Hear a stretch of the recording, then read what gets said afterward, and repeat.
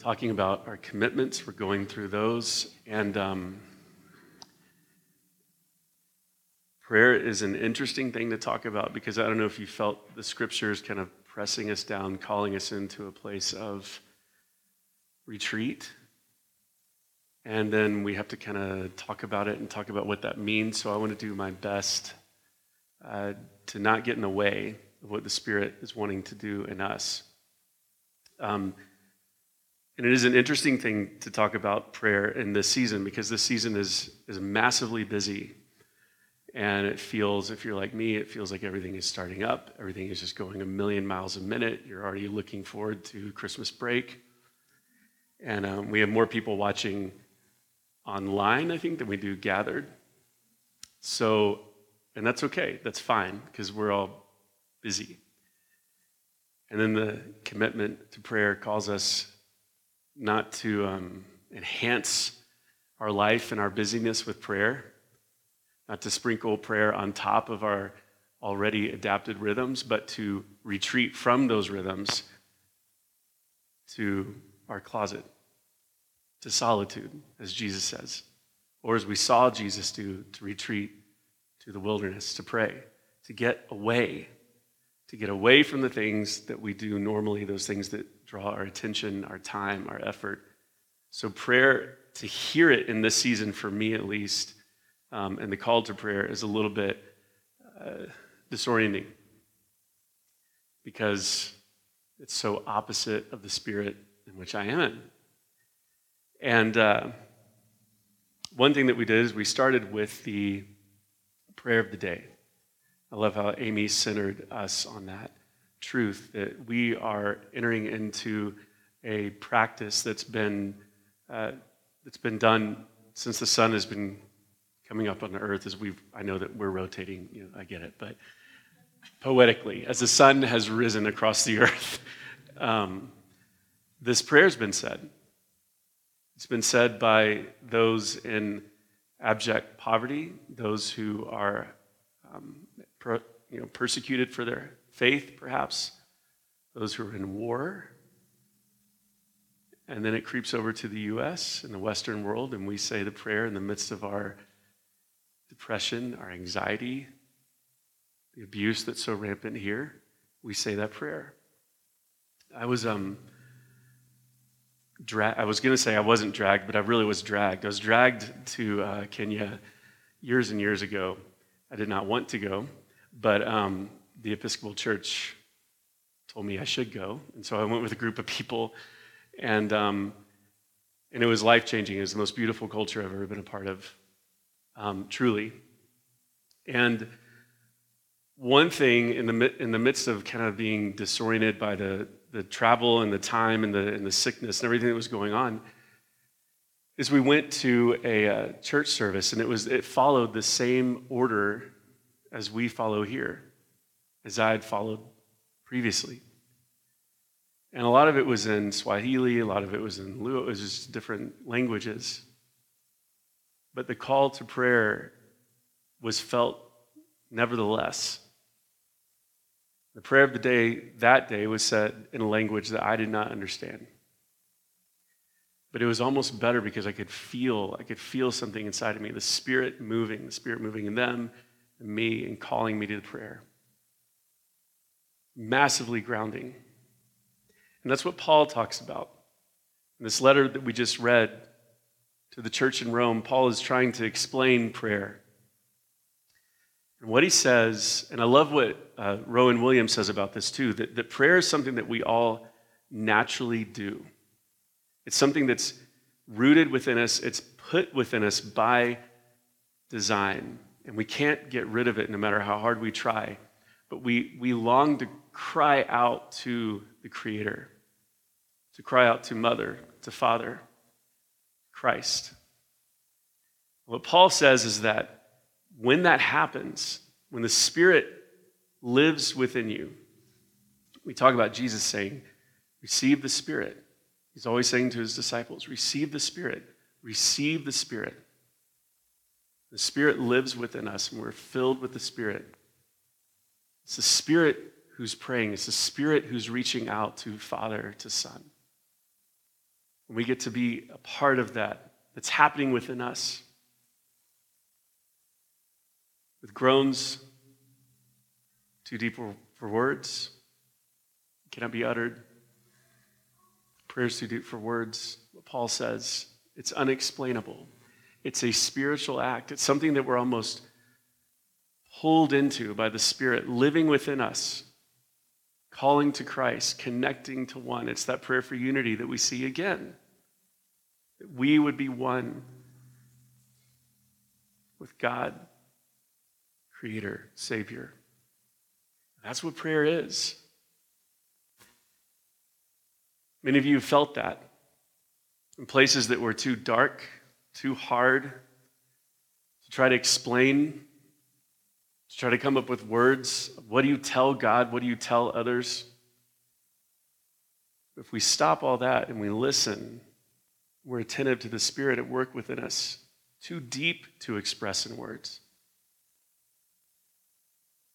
When we're paying attention to that, when we're open to that, we become participators in the holy act of prayer, the spiritual act of prayer.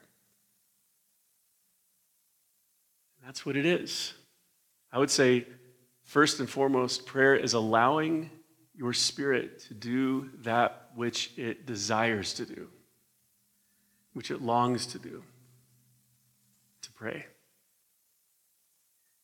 So I think that it's dangerous to talk about prayer because sometimes we come at it and we put models and we put processes and we put steps on top of something that was innate in the first place, that we were made for in the first place, that the Spirit will do if we allow the Spirit to do within us anyway. And then we kind of litter it with processes and models and good ideas, and there's books about prayer and all that stuff. So I'm hesitant to say anything about it, except maybe our act of prayer is to truly get alone and to retreat, not only from our rhythms, from people, from whatever is going on in our lives, but also from those things that have been told about to us about what prayer should be. Are you with me on that? Okay, maybe not. See, sometimes prayer is like, we kind of treat it like a PowerPoint presentation. Have you ever been in a small group, like Christian small group? We've all been a part of that, maybe. And someone says like, well, I just need help paying my rent. And then what happens is everyone, okay, let's bow our heads and let's pray about this. And I've been a part, this actually happened to me at Bloom, this situation. And then it's just one by one, it's like everyone takes their turn, like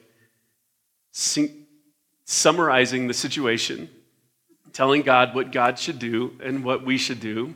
And it's kind of like, God, clearly you see, if you look at the graph, that like Janine's rent, her income is below that which she needs to pay rent. And then what we need you to do is to give this much money, fill in the net, keep her in the black. And then there's some advice.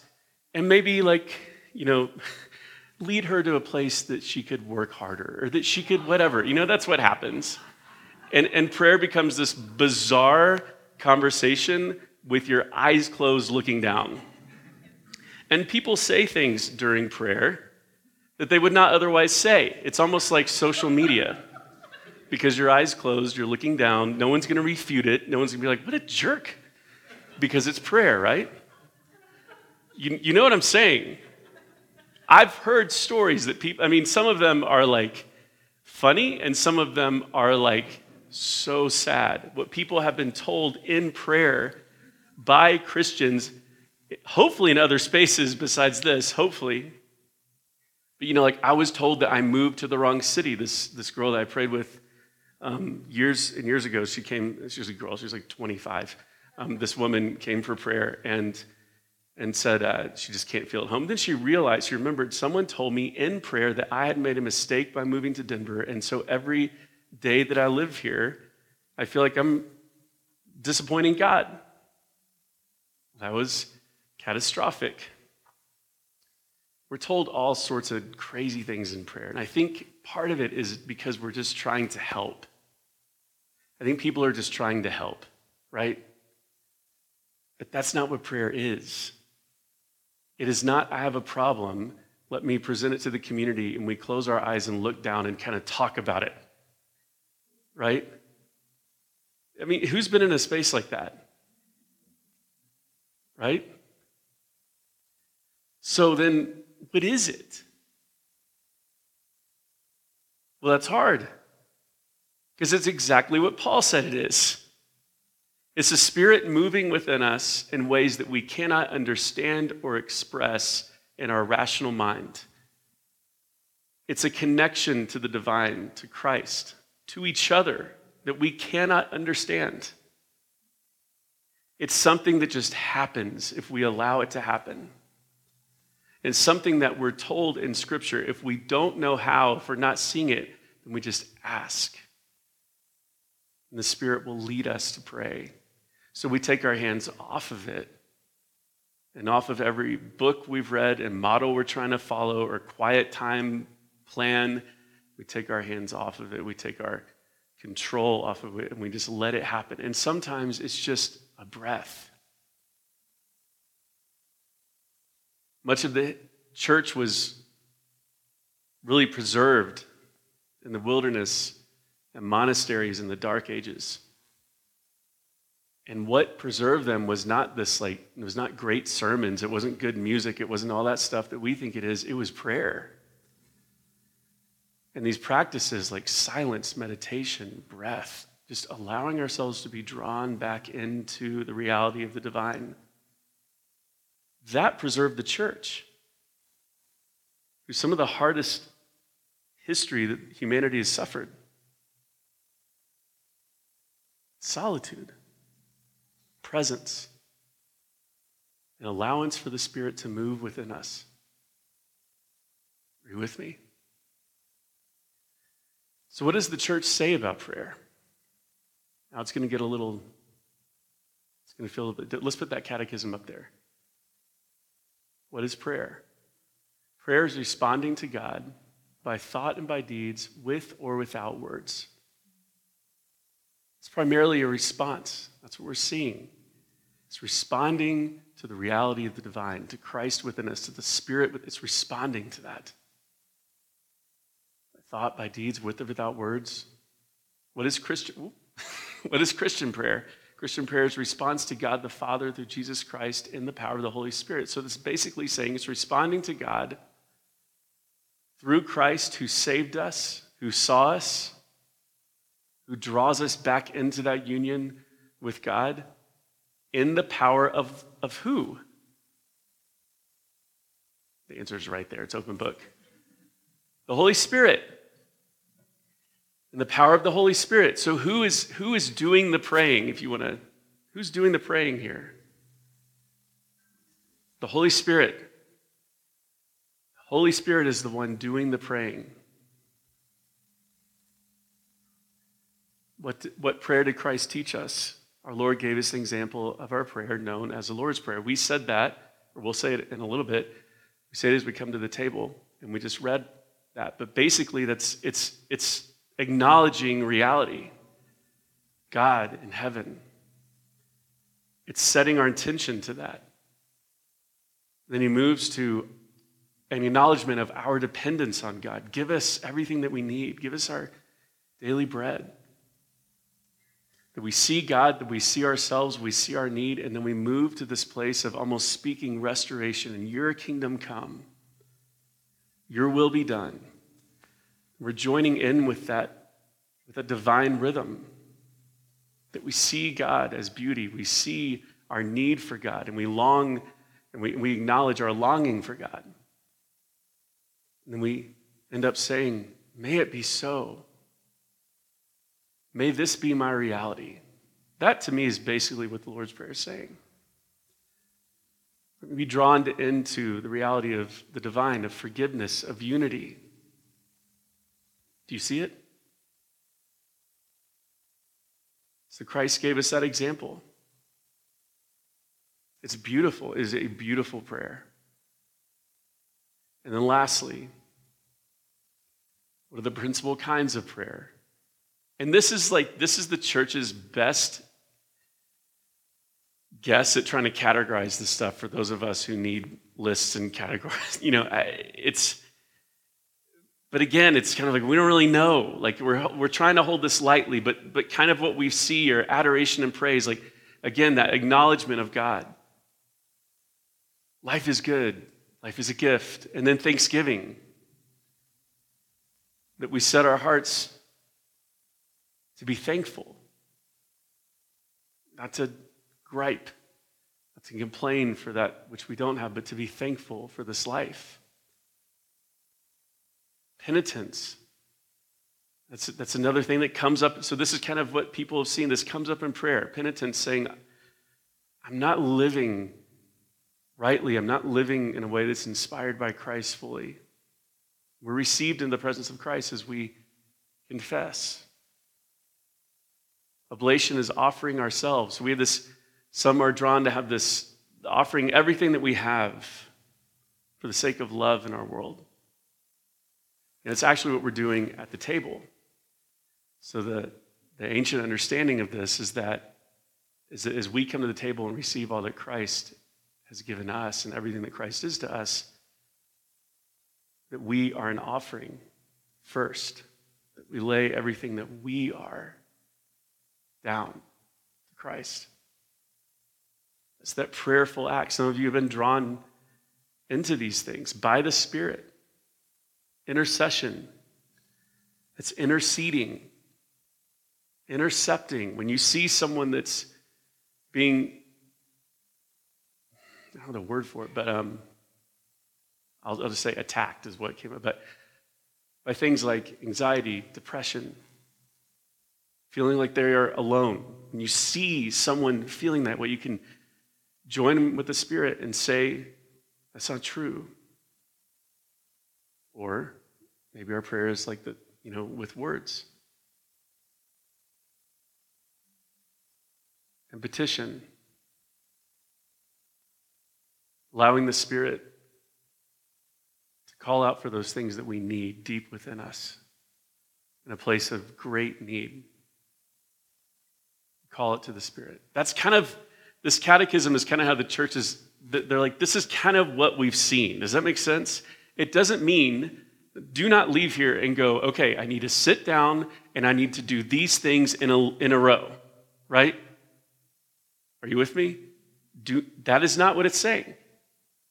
It's like observational science, observational spirituality or theology, whatever you want to call it. The church is just saying, when the Spirit starts to move in a human being, calling out to Christ, calling out to God, in that spiritual act, that what the church used to say, that mysterious act that we call prayer, this is like the texture of what we have seen it look like. Are you with me on that? Sometimes it's just you're drawn up into the beauty of God. Sometimes it's you're drawn up into thanksgiving. You're just so thankful. Sometimes it's confession. Sometimes you're pleading for someone else. That is what it is. But it doesn't mean, this is not prescriptive, it's descriptive. Yes. So that's what the church has seen. But it goes back to the beginning, it goes back to the Lord's Prayer, it goes back to what Jesus was saying, retreat from your daily life, from everything, pull back, go into your closet, whatever it be, what Paul is saying. This is the Spirit moving within you in a way that you can't explain. That's what prayer is. And it puts us at the mercy of God to pray. So maybe for some of us, our first act of prayer is getting in a place, quiet, breathe, do your tapping, whatever you need to do. Calm. And you say, Spirit, move within me, fill me, teach me to pray. That may be it. But that's better than thinking that you can pray on your own, right? It's better than coming before God and saying, today is the day you have made, and these are the things that need to happen, and da-da-da-da-da, like that's all in your head, right? People always get shocked at Bloom. When we pray or they're with the staff, we say, let's pray. And then most of the time we just sit there in silence and people are kind of like, am I supposed to jump in? We're waiting for the Spirit to move. A life of prayer is a posture in which we are constantly expecting the Spirit to move. We're responding to the Spirit in us. You with me? So this is a game of how many ways can I say the same thing, is what this sermon is called. I was right there. I look up into the comments, and I see all these people doing this. Like 6 people, doing this. And the first thing that came up, I was like, it's happening. And I was like, what is happening? What do I think is going to, we've become zombies or something? And which is a weird thing to think, that, the thing that I feared. Well, I didn't know I feared. Subconsciously that spoke, whatever. But I look and I go up there and I'm like, oh, there's a baby on the ground. And all these people are just just locked in with this baby. And people have asked me several, well, what do our values actually look like? Beauty, sacrament, and restoration, they're so lofty. So I was thinking about this as we were singing, that's what they look like. This Maeve Drummond, she didn't walk in, she got carried into our space. And all of a sudden, humanity and everything that we do and everything that we try to be and all these, we have our, political systems and our progress and everything and our to-do list and our teams. And all of a sudden, we're reduced down to the most simple, basic posture that we can be as humans. And we can't help it. We're drawn to this. I did it too. We're drawn to this new life. Why? Because it's beautiful. She's beautiful. And we can't stay away. So we all stoop down. And then you're in touch with something that really, this is actually what it means, feeling like what it actually means to be human for a second. And we're drawn into this mystery of life and death and cycle in this little baby.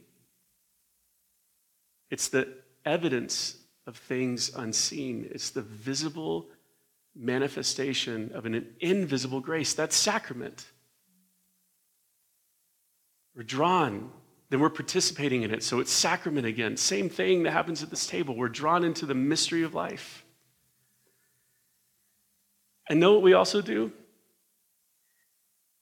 It just happens. We see this blank canvas. We see this new life, and we start to, what happens? We start to hope. We start to hope for this new life. What would she become?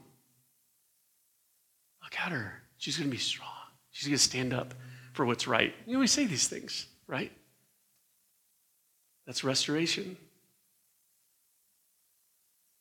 Our values just got lived out by people stooping down, entranced with this baby.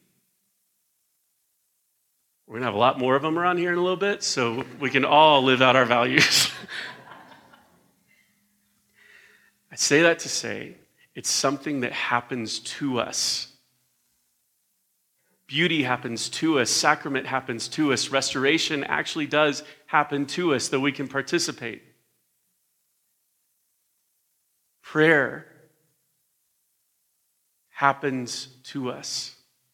It's almost the container by which all things spiritually do happen.